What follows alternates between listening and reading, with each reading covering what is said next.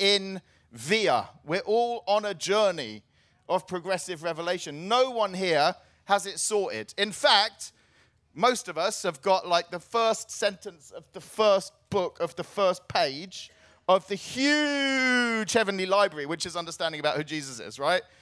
And so this woman is going to speak 7 times, and she's going to be going on a discipleship journey to understand more and more who he is. Ephraim the Syrian, who was a 4th century guy who lived on top of a pillar in the middle of a desert for Jesus. In those days, they thought that was radical. Anyway, he said this. At the beginning of the conversation, Jesus did not make himself known to her. But first she caught sight of a thirsty man, then a Jew, then a rabbi, afterwards a prophet, last of all the Messiah. She tried to get the better of the thirsty man. She showed dislike of the Jew. She heckled the rabbi. She was swept off her feet by the prophet, and she adored the Christ. Which I just think is lovely. So she's asked this question, and Jesus answered her, verse 10. If you knew the gift of God and who it is that is saying to you, give me a drink, you would have asked him, and he would have given you living water. So they're sitting by a well, and he says, give me a drink of your water. And then he says, actually, if you knew who I really was, you'd be asking me for a drink. And I wouldn't be giving you water from a manky, dirty little well. I'd be giving you living water. So you would have asked me. You could have asked me. You should have asked me. And the woman said to him, Sir, you've got nothing to draw water with, and the well is deep. Where do you get that living water? So she's trying to understand what he's saying. Are you greater than our father Jacob? He gave us the well and drank from it himself, as did his sons and his livestock. Jesus said to her, No, you're not understanding me. Everyone who drinks of this water will be thirsty again. But whoever drinks of the water that I give them will never be thirsty again. The water that I give them will become in them a spring of water welling up to eternal life.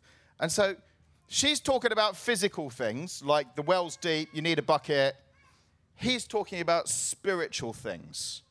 And he's saying, no, you need living water. You need the Holy Spirit. I'm talking about something really different. And sometimes in our Christian journey, we find ourselves talking about physical things, material things, when actually Jesus wants us to be talking about spiritual things. Sometimes we talk about material things too much, and we talk about spiritual things too little. And I think we should be talking more about things of the Spirit in these days. I sense that it's a time when the things of the Spirit, the unseen things that are still real, need to be more in our conversations, more in our prayers, more in our awareness than they have been recently. If you're over 35, the world that you live in is mostly material things, and most of your peers would never be talking about spirituality.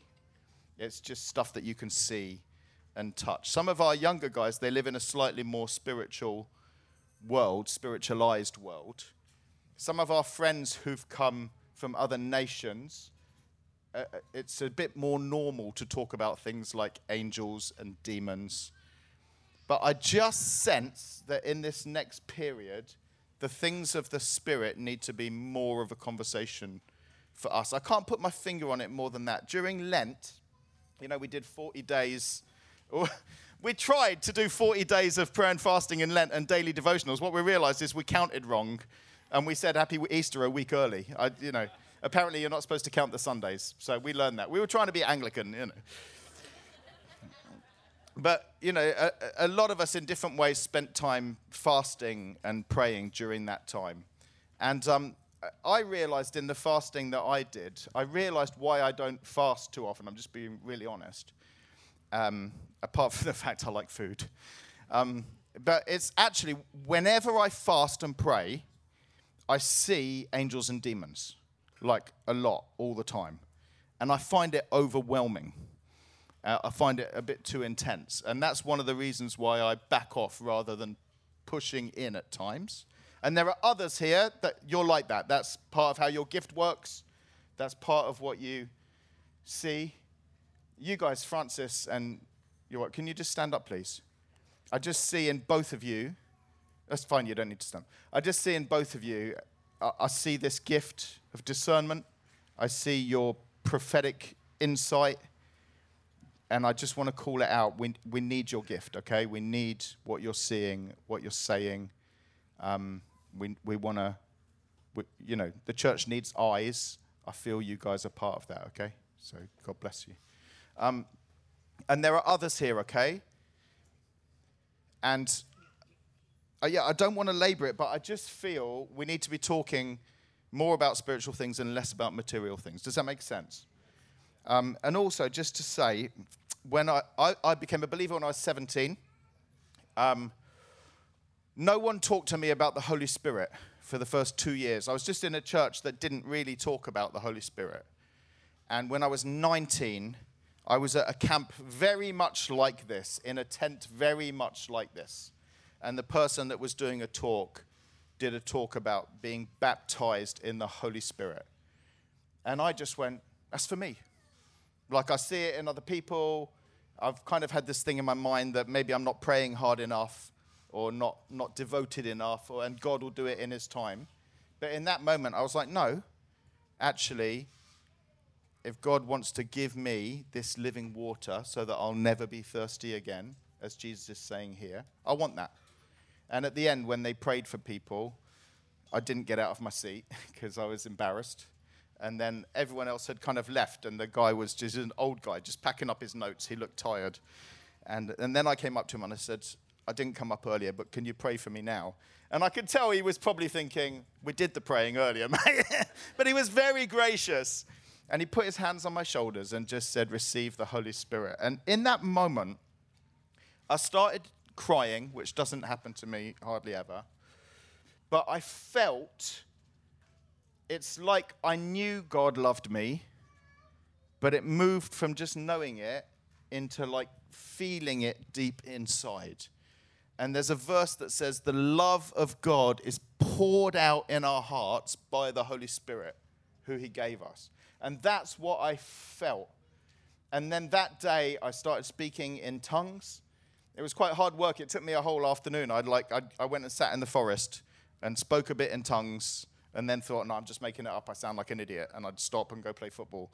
And then I went back and I was like, no, I really want this. And then I spoke a little bit more. And then there's this like battle going on in my head. But by the evening meeting, I was speaking in tongues. And I was like, that gift, I'll be really honest, that gift has changed my life. That's a massive gift for me, speaking in tongues. I speak in tongues for hours. And it does big things in my life, okay? But also that, I prophesied for the first time. So that evening, we were praying for people. I prayed for the person next to me. I saw a picture, shared it, really blessed them. And so baptized in the Spirit, spoke in tongues, and prophesied. And I want that for you. And if you're here saying, that sounds amazing, it's for other people, it's never been for me, I want that for you, okay? And so we need to talk about spiritual things. We need to pray about spiritual things. That's what Jesus is going for here. Verse 15, the woman said to him, sir, give me this water. She's feeling it now, yeah? Give me this water so that I will not be thirsty or have to come here to draw water. You said I could have a living water inside me so I'll never be thirsty again. Give me this water. And Jesus said to her, go, call your husband and then come. And the woman answered him, I have no husband. Jesus said to her, you're right in saying I have no husband, because you've had 5 husbands, and the one you're with now is not your husband. What you've said is true. Now, we just need to take a moment on this, because if you read a lot of the commentaries generally written by white men in strong places, they generally look down on her and think that she's some kind of like over sexually active woman, and they despise her, and they think that she's had all these serial marriages. And that is a total misreading of who this woman is and of this story, okay? And there's a couple of ways we can go at this, but it's important, because why are we judging her? If Jesus was talking about her actual marriage story, if we just consider that for a moment, in that culture, much older men married much younger women. It's always an arranged marriage by the families. It's never a love match. The mortality rate was very high. So that's why there are so many widows, because often there'd be a marriage between an older man and a younger woman, and then the man would die. So you've got a lot of widows in society. And then there's often then a remarrying by another man within the family to take responsibility. And so if she's been widowed a bunch of times, that's not her fault. Equally, if she's been divorced a bunch of times, that's not her fault, because in that culture, women didn't have the prerogative to divorce. Divorce was only at the male prerogative. So if she's been abandoned by men, that's on them, not on her. So either way, the situation that she's in her story is not her fault. And if she's with a man now who's not her husband, that's also not her fault. Because why isn't he taking responsibility and marrying her, which is his prerogative? So culturally, she's a pawn, she's a plaything. She's been used and abused or bereaved lots of times, but either way, it's not her fault. Does that make sense? It's important, okay? But even more compelling to me is the fact that I don't think Jesus is actually talking about this woman's sexual history at all. I think that he's talking about the story of Samaria. I think he's still addressing her question about inequality and ethnicity. I think he's still responding to her pain question. So, you see, the woman isn't named, and often in the Bible when characters aren't named, it's because they're being used as a symbolic representative of their community. She's called the Samaritan woman lots of times here, which shows that her ethnicity is an important part of this story. It keeps drawing it out. And the history is important. Jesus isn't talking to her as just a decontextualized individual, but as someone who's part of a community, who's part of a story, and who's part of a history. And the history of Samaria was horrific. So the Assyrians had come, the Assyrian Empire had come 700 years before this, and had taken people off as slaves and had repopulated the area with other people from other places. It's like what Stalin did, just move communities around as you want to try and kind of control them. In fact, it's what the British did in Northern Ireland, where my dad's ancestors come from, when they just, in the 1600s, just moved a whole load of Protestants into Northern Ireland as a buffer against the Catholics. Just moving people around, right? That's exactly what happened in the Samaritan story. And this is just, don't zone out, okay? It's not just a bit of history. It's important to understand the story and to understand what Jesus is saying here. And so there's this resettlement of people, and then there's this intermarriage. So you end up with this people who are a really sort of intermarried community with lots of different backgrounds, and they're still trying to worship the same God as the Jews were worshiping, but it's got complicated over the years. And they don't want to go to Jerusalem because that's the capital of like the enemy. So they make their own temple, and they've got their own center here.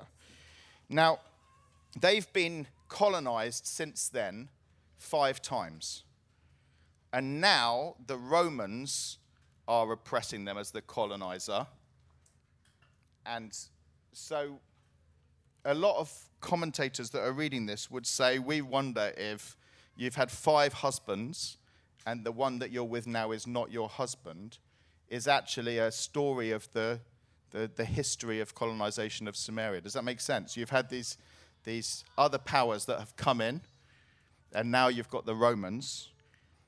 And Jesus is responding to her question, but he's doing it indirectly and through metaphor so as not to shame her.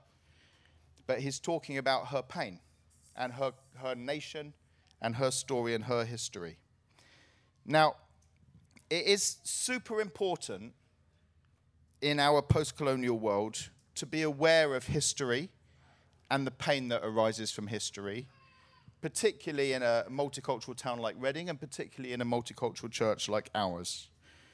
The conversations over the last few years about Britain's history in the transatlantic slave trade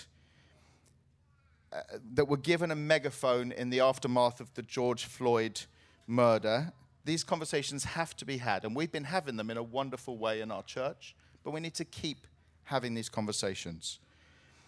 If you're British, it's important that you're aware of some of these things. And a lot of our world today is post-colonial. The 20th century was a really brutal century, and now we're in the shadow of that, and we're in the 21st century, and we're inheriting a lot of the pain from the last century, and we need to be having these conversations. And I think Jesus' conversation with the Samaritan woman is showing us how to have these kind of conversations in a sensitive, loving, gospel-centered way. But Jesus is listening, and he's responding, and he's taking her history and her community seriously. Verse 19, the woman said to him, "Sir, I perceive that you are a prophet." Now, I think she perceives he's a prophet because he's talking about issues of injustice. I don't think it's because of supernatural knowledge. I think it's because of his response to justice. And I think sometimes we misread the idea of prophetic as being about supernatural knowledge. And I think more in the Bible, the prophets are people that are speaking out about issues of justice. And so again, I think we need to be thinking more about if we're a prophetic community, yeah, that means life in the Spirit and supernatural knowledge and things that we couldn't know, but it also means a passion for the poor, a passion for the marginalized, a passion about justice. I think that's what it means to be a prophetic community. And over the next term, we're going to be taking time reading Jeremiah together, who is a prophet who really embodies that. He's passionate. He cares about these things. And so verse 20, now she's going to say, "Our fathers worshipped on this mountain, but you say that in Jerusalem is the place where people ought to worship." So they're saying, we've got our mountain, you've got your mountain. Which one is right and which one is wrong? Okay? Are we right and you're wrong, or are you right and we're wrong?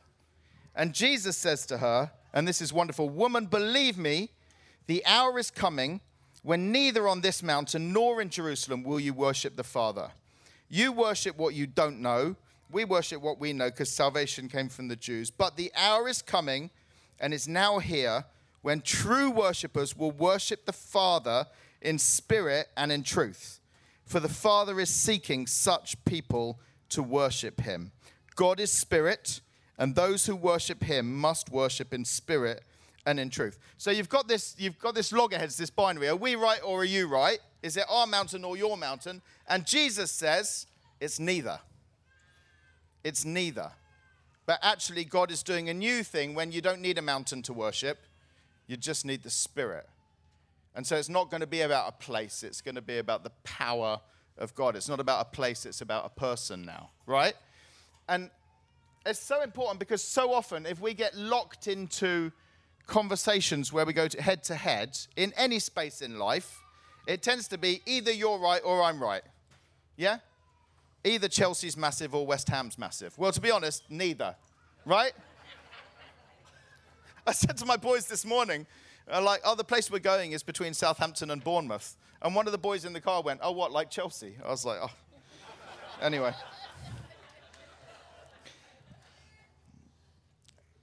So often, people want to pin us into, is it left or is it right? Yeah, kind of culture wars. Are you on this side or are you on that side? Those are the only options. I get that all the time. Are you egalitarian or complementarian? Neither. I read the Bible, right? You know, are you right wing or left wing? Neither. I read the Bible. And so often people want to pin you into a space. And what Jesus does here is he says it's not that mountain and it's not that mountain. But actually you're going to worship the Father by the Spirit. And there's a wonderful wisdom that Jesus has to imagine a completely different space, a completely different way of connecting with people, a completely different way of worshiping God.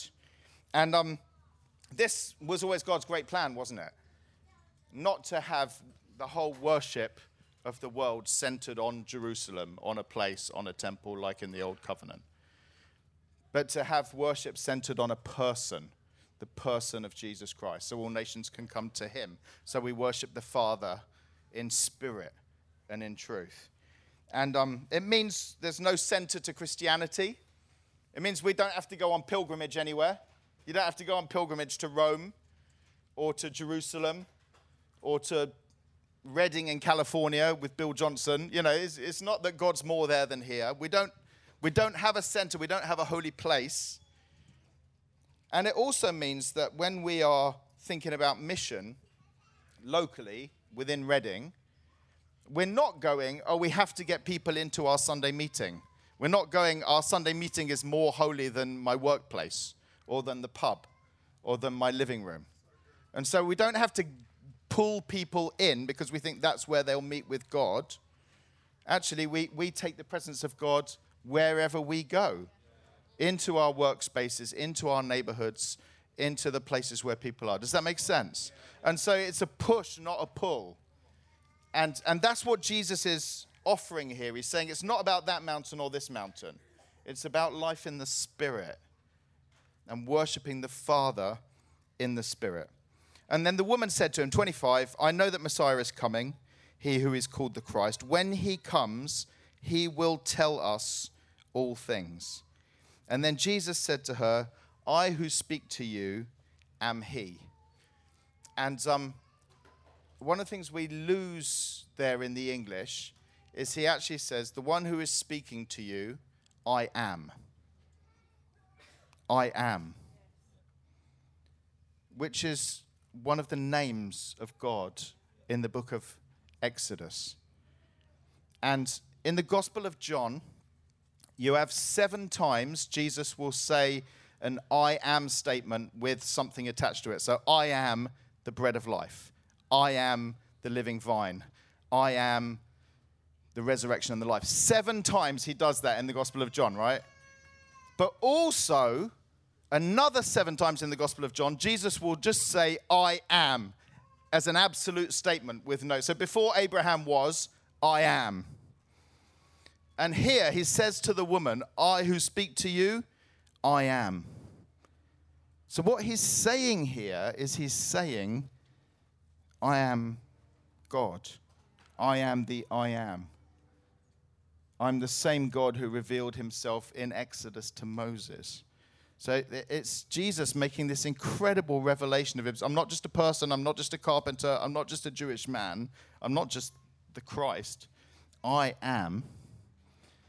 And he entrusts this revelation, this incredible glimpse of God, to this woman. He respects her enough to entrust a wonderful revelation of who he is to her. And just then the disciples came back and they marveled that he was talking with a woman.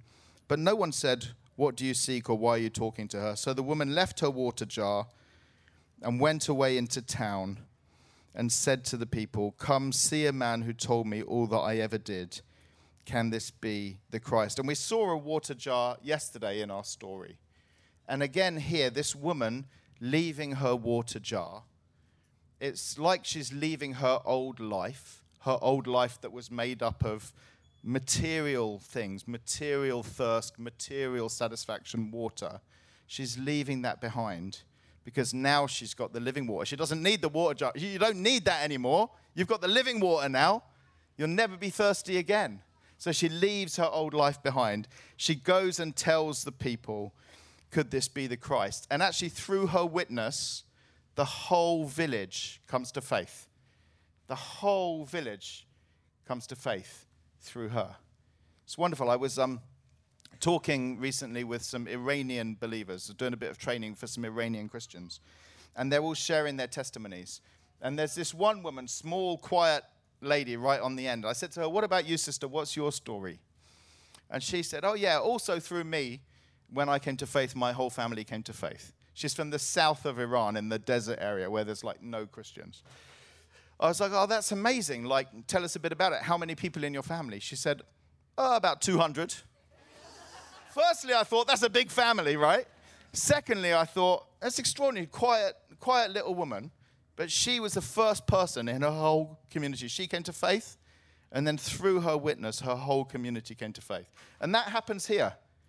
That's what this woman does. Jesus reaches her so deeply, scratches where she's itching, responds to her really pertinent questions, the thing doesn't brush them off, but gets so deep inside her, kind of on behalf of her community, that the gospel that she gets from Jesus resonates to her whole community. It makes sense to them. And she's able to go and tell them about Jesus. So that's the story. And then just briefly, what do we learn and what are the conversations that we could be having from this? Firstly, let's talk about inequality. And I'm aware, even as I was saying that, some of you lean in because you really care about this, and others just back off, and it's like, can we stop talking? Oh, we've had enough of talking about this now, okay? And I'm just saying, the idea of power sensitivity and listening to people's stories, it's not a 21st century thing. Jesus was intentionally doing this. He wasn't ignoring these issues. He did move towards them. He basically took his disciples on a really long journey through the Gospels, trying to get them to respond to Samaritans, to get over this prejudice. Because he wanted to create one new man in Christ, and that takes work and conversations and listening. And so I think we're having a great journey on this, but we've got to keep having these conversations, keep talking about inequality. And it's not just the ethnicity thing. In this story, it's also the gender thing. And just to say, and Liz will hate me for saying this, but the other week, Liz preached an absolute blinder in our series on the Apostles' Creed. She preached on I Believe in the Holy Spirit. It's an incredible message. Afterwards, I was just sitting at the front next to Liz and watching. And a number of people came up to her and gave her their comments, negative and positive, on the sermon. And like, that was good, you could have done this better. I couldn't believe it. And they would never do that to me. But I just thought there's something about the fact that she's a woman preaching. People feel a bit more entitled to come and give her their opinion. And it really affected me. And I think we've just got to keep working on this, right? We've got to keep working on this. And so let's talk about inequality. Secondly, let's talk about spiritual things. Let's talk more about the Spirit. Let's talk less about material things.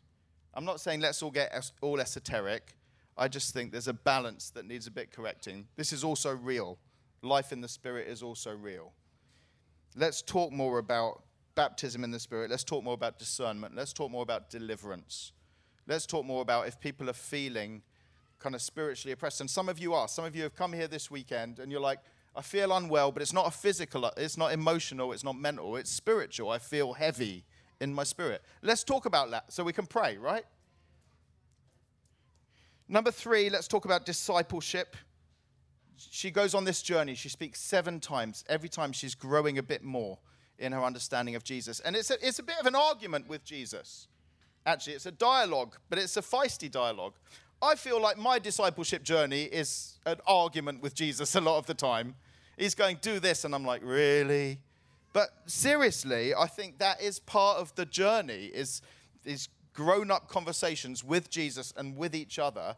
And in that, we keep growing.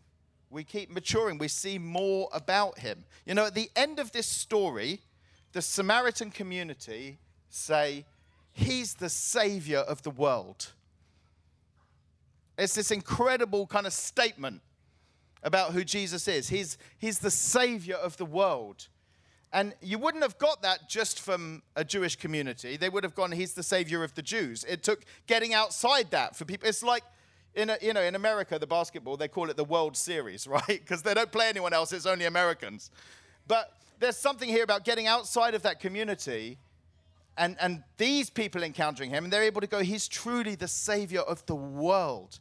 And so to grow in our understanding of who Jesus is, we need to keep stepping outside of what we're used to, outside of the spaces that we're in. And then we grow in our understanding of who he is. Does that make sense? So let's keep being discipled. Let's keep growing in our knowledge of Jesus. Don't settle. Don't get lazy. Don't get complacent. I know Jesus. I know when I die I'm going to heaven. None of you are saying that. But let's keep leaning in to know him more. Fourthly, let's talk about wisdom. And so often, if you're in a situation, maybe in your family life, maybe in your work life, where you're stuck, and it's like you've got to choose this or that, there's a binary, what wisdom offers us here in Jesus is creating a whole other space, a different space, where you don't have to choose between that and that. Let God give you a creative solution, something different. Imagine something else, a different kind of space. It's not that mountain or this mountain. It's worshiping by the Spirit. Who would have imagined that? Fifthly, let's talk about local mission, which we're doing, but there's no special holy place. We carry the presence of God, the kingdom of God, the Spirit, wherever we go. Here, this woman encounters the life of God, but not by going to Jerusalem. Jesus has come to her. She didn't go to the temple came to her and found her. And sixthly, let's talk about Jesus. He's come from heaven to earth to search for his bride. And she's not complete yet, otherwise the wedding would have happened. So he's still searching out his bride from across the nations of the world, from the corners and the little slum bits of Reading. He's calling out his bride, right? Let's talk about Jesus and see the conversations that he's having with people, the way that he's interacting with people, and let's learn from him. So let's stand. We're going to pray.